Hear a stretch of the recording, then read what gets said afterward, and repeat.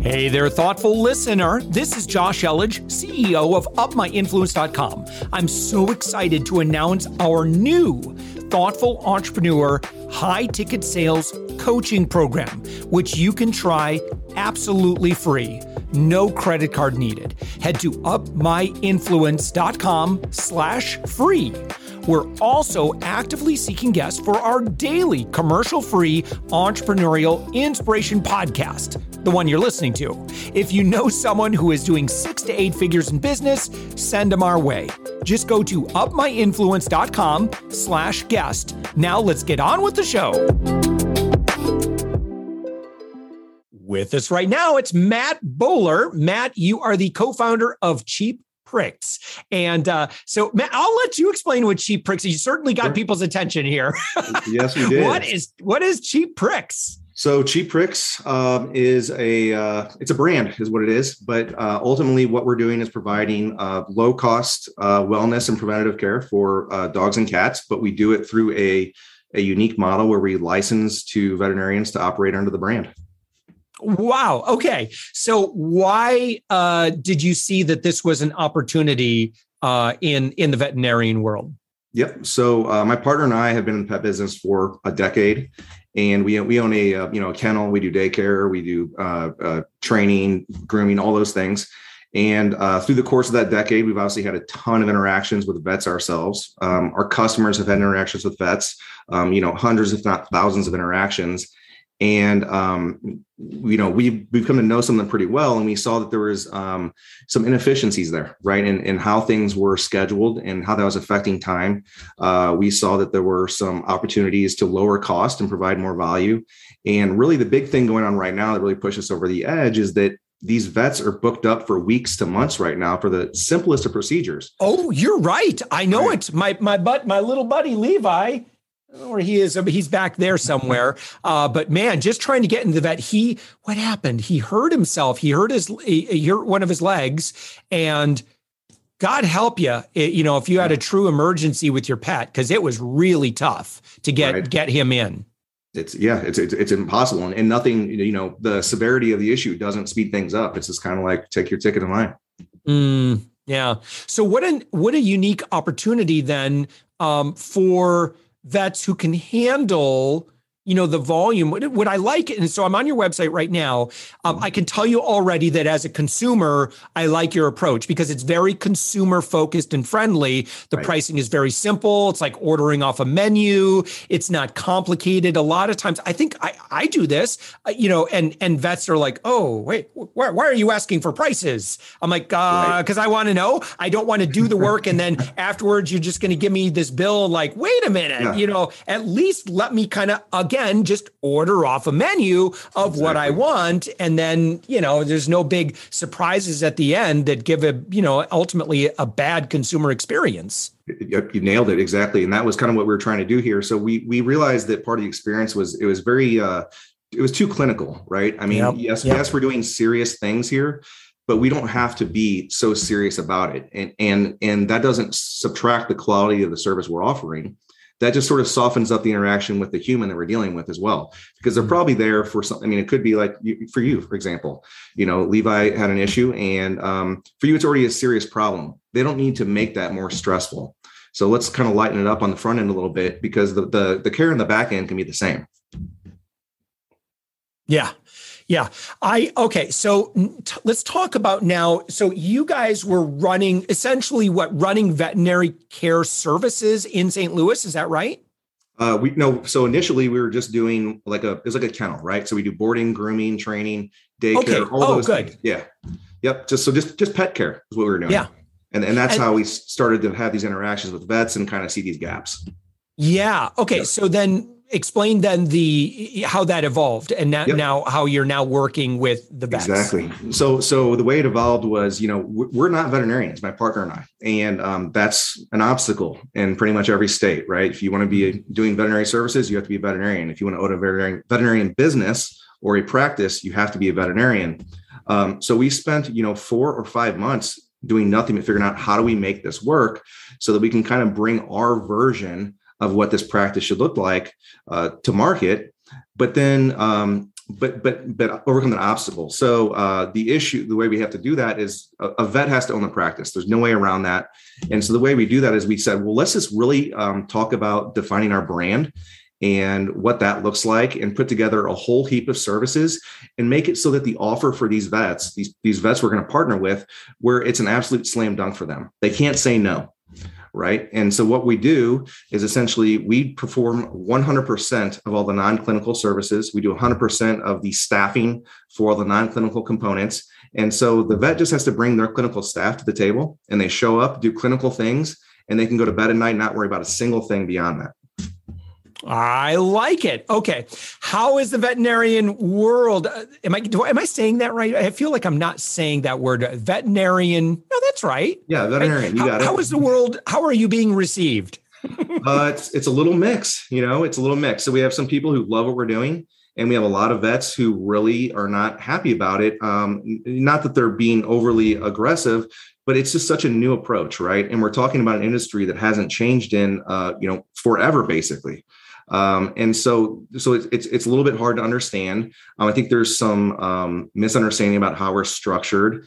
And, we are taking a different approach, right? Most vets are called, Happy's Vet Care, or Main and Central Animal Care, or whatever. And we're called Cheap Pricks, right? We took a left turn at traditional naming of our place.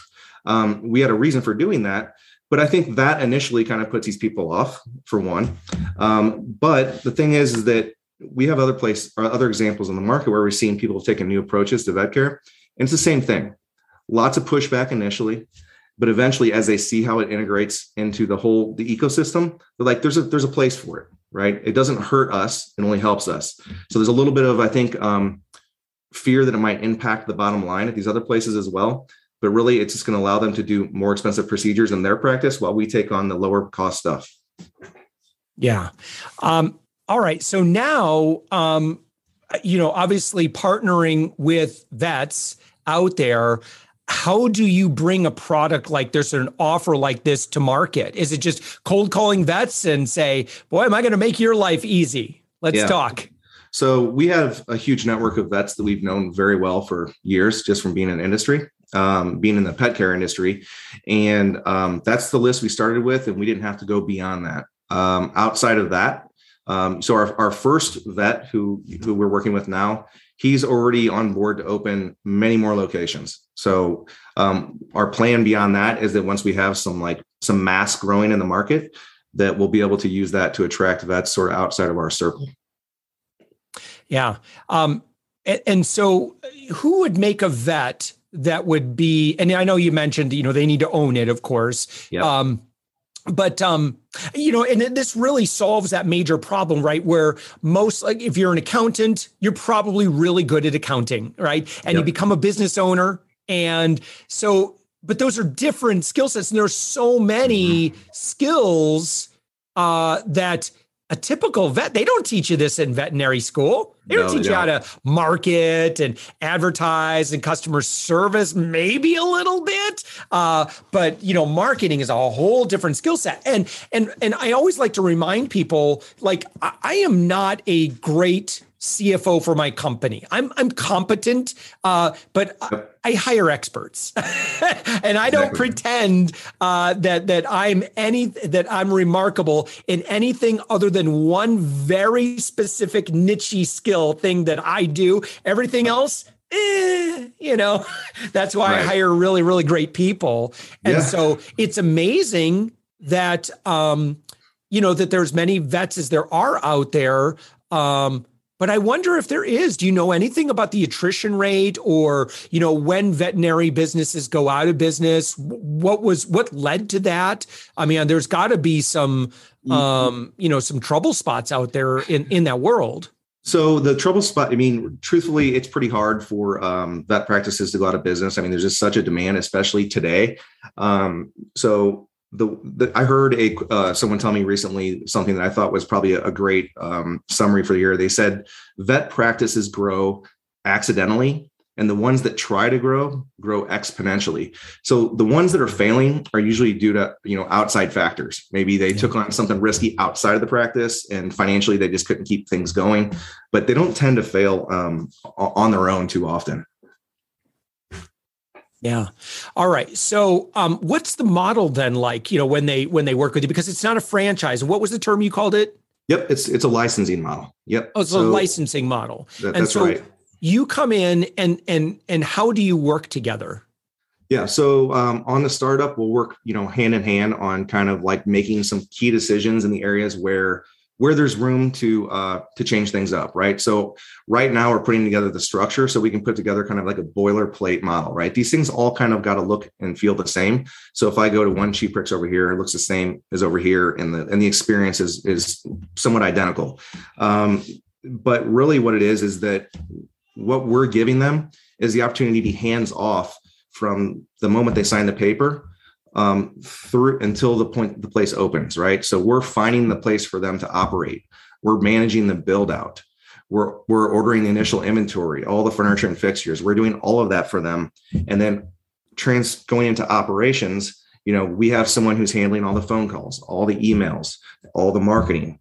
We're restocking inventory. We're cleaning the place up at the end of the day. So we it's really hands off. They can almost just throw their hands in the air at the end of a shift and just walk right out the door. Yeah. Well, not a bad gig because they can focus on doing what they do and what they love best.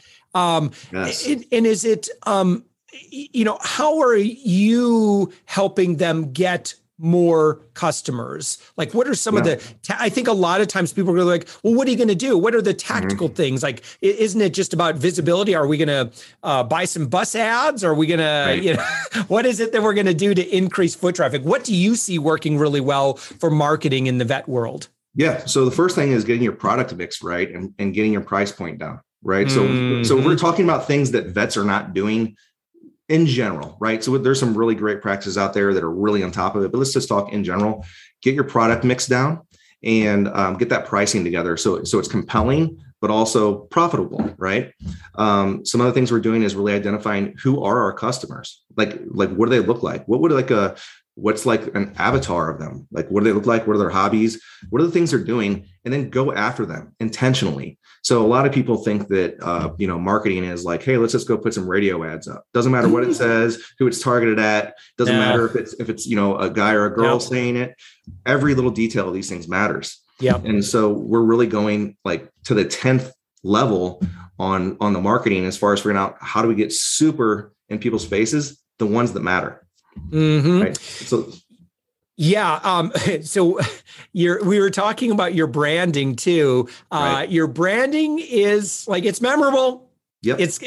And that's good. And some people I found like when I said it, like I smile when I say it, and that's good, right? You want it. It's not, some people aren't going to like it, and that's okay. So if you end up, but see, here's the thing, right? It's like, if you end up losing 10% of the market, but the other 80 or 80% of the market, like they really like, it's cool. It's memorable. Yes. Like that's okay. That's good. You'd rather be memorable, even if you alienate some of the market, to make sure that the part of the market that does like you, like if you were just like, Elledge Veterinary Services or something like that, like which you see a lot of, forgettable. So forgettable. Yeah. Yes. And Josh, you nailed it right on the head. That is one of the key reasons why we went risky with the name. Was just for that reason. It wasn't because we were afraid of alienating people. It didn't matter what we did. We were always going to offend someone for some reason or another. Everyone does. Every business does. But how can we make it so we're super duper sticky for the ones who love us? And a little thing like that goes a long way. Yeah. All right. Very cool. All right, Matt.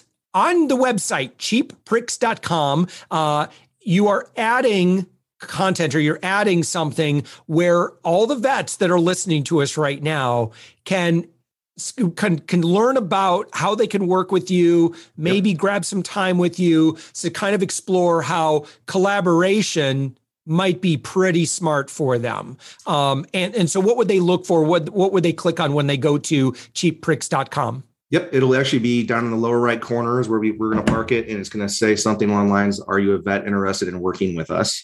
And it'll take them to a whole separate part of the website where it'll explain, kind of at the appropriate level for this type of engagement, what that looks like. And then from there, they'll have an opportunity to reach out, and we'll see if it's a good fit. And from there, we can get into, some dirtier details. Sounds great. Matt Bowler, co-founder of Cheap Pricks. You're found on the web at cheappricks.com. Matt, thank you so much for joining us. Thanks, Josh.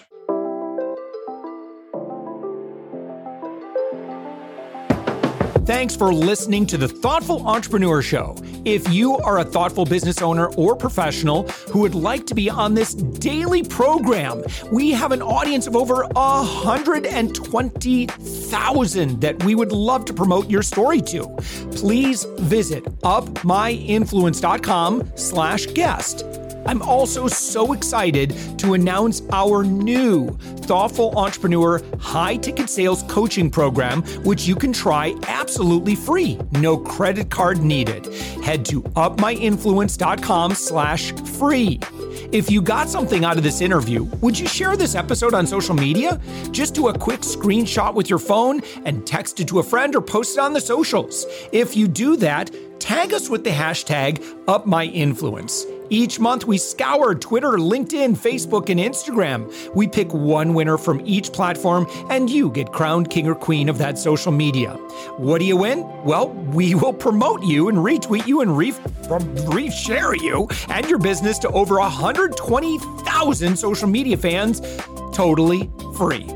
Can you also hook us up in your podcast player right now? Please give us a thumbs up or a rating and review, and we promise to read it all and take action. Thank you if you've done this already. We believe that every person has a message that can positively impact the world. Your feedback helps us fulfill that mission. And while you're at it, please hit that subscribe button. You know why? Tomorrow, that's right, 7 days a week, you are going to be inspired and motivated to succeed. 15 to 20 minutes a day. My name's Josh Elledge. Let's connect on the socials. You'll find all the stuff we're doing at upmyinfluence.com. Thanks for listening, and thank you for being a part of the Thoughtful Entrepreneur Movement.